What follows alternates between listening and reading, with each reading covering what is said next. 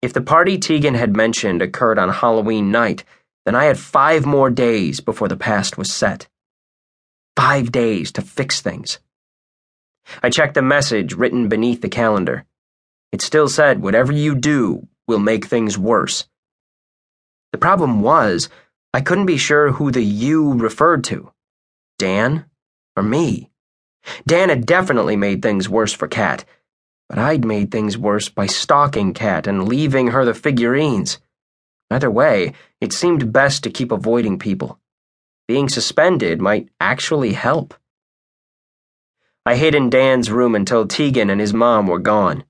Then I passed most of the day on the couch, watching game shows and eating cereal. When Tegan got home, I locked myself in the zombie's bedroom and put on his headphones. If she knocked on the door, I didn't hear it. Boring as it was to stay isolated like that, at least it kept Dan from getting agitated and taking over. Tuesday started out pretty much the same, only the thought of being stuck inside for another day made me want to scream. To make things tolerable, I downed a bunch of medicine like I had before. This time, the package of allergy pills was unopened and the cough syrup bottle looked full. Dan resisted swallowing the pills, but I shut him out and took one. Then 2.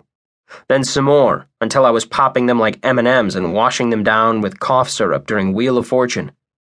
I figured whatever the pills did had to be an improvement. Things turned out better than I'd anticipated, though, when a few minutes into Jeopardy, Dan passed out on the couch.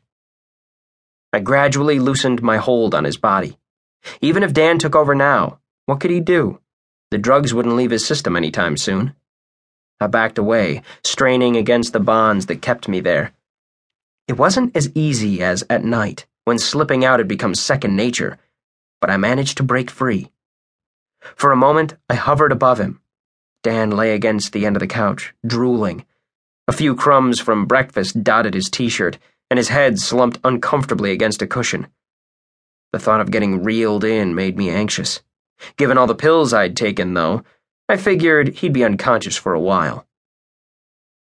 I left the house and crossed the yard, thrilled to be out during the day for a change. Maybe it was only a trick of perception, but I actually felt warmed by the sun. All around me, the world pulsed with movement and sound. Cars rushed past on the street.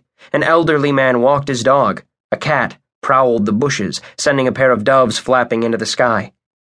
I hurried to school.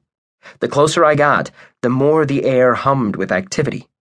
Gym class must have been taking place, because Coach blew his whistle and shouted at a group of guys walking the track.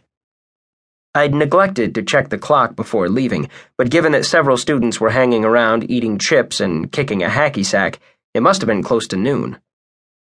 I passed through the front doors and coasted down halls teeming with students. In the anonymous herd, I felt surprisingly present.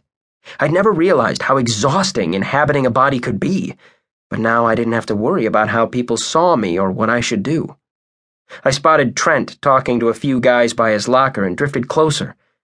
Normally, I got edgy around him since I never knew how Dan might react, but without a body, all that anxiety fell away. There was nothing to do but watch.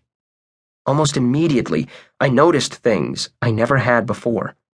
The nervous bob of his head when he spoke, the way his smirk twitched at the corners of his mouth, how he kept glancing around, even while talking to someone, as if looking for someone else.